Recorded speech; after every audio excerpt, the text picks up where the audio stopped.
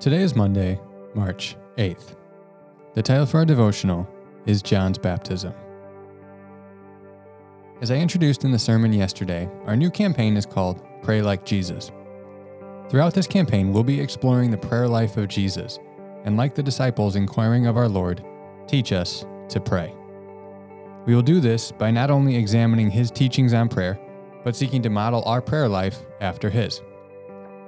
The first moment of Jesus' prayer life recorded in the Gospels is not Jesus speaking to the Father, but it's actually the Father speaking to Jesus.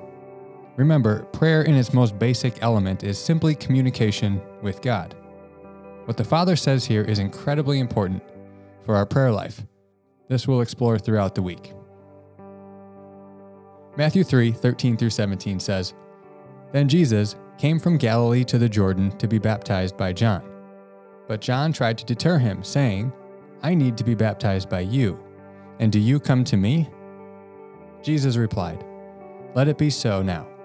It is proper for us to do this to fulfill all righteousness.' Then John consented.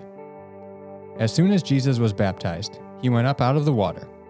At that moment, heaven was opened, and he saw the Spirit of God descending like a dove and alighting on him. And a voice from heaven said, 'This is my Son, whom I love. With him I am well pleased.'" The plan for this week is to first explore this text and see what is happening here from a biblical theological perspective. Then, later in the week, we will look at how this applies to the prayer life of Jesus and what it means for us. John, remember, is a relative of Jesus, the son of Zechariah and Elizabeth. Remember the birth account of Jesus in Luke chapter 1. John likely has some knowledge of who Jesus is and the miraculous events surrounding both of their births. Most likely his parents told him about these. He is aware of the nature of his ministry, that being to prepare the way for the Messiah, as he says in Matthew 3:11-12.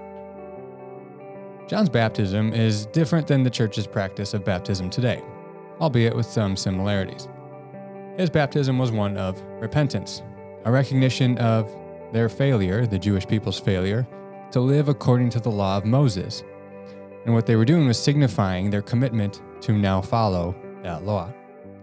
The act of baptism is a symbol of cleansing and purity and a commitment to follow the law. In light of this, Jesus' request to be baptized by John is understandably met with resistance on John's part. Jesus is sinless, so he doesn't need to repent. John suspects Jesus is the Messiah, the one for whom he is to prepare the way. Yet Jesus asked to be baptized by John. Jesus' answer in verse 15 is a little perplexing. What does he mean by fulfill all righteousness? The most likely meaning of this, especially in light of what follows, is that this act will lead to the fulfillment of biblical patterns and predictions about the Messiah.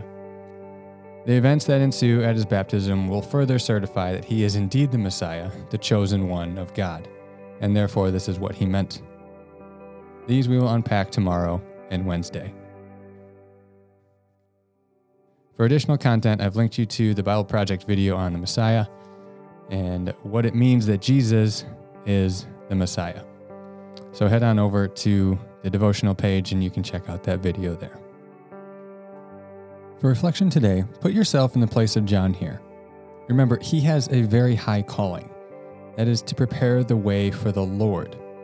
He was a prophet who led many in Israel to repentance and a commitment to faithful observance of the law. He was very effective in his ministry. He had a large following. Yet, he knew his role, and that was not to be the Messiah. And it seems as if he graciously gives way for Jesus to come onto the scene. In John 3:30, he even says, "He must become greater, I must become less." Reflect for a moment on your commitment to fulfill the role God has called you to.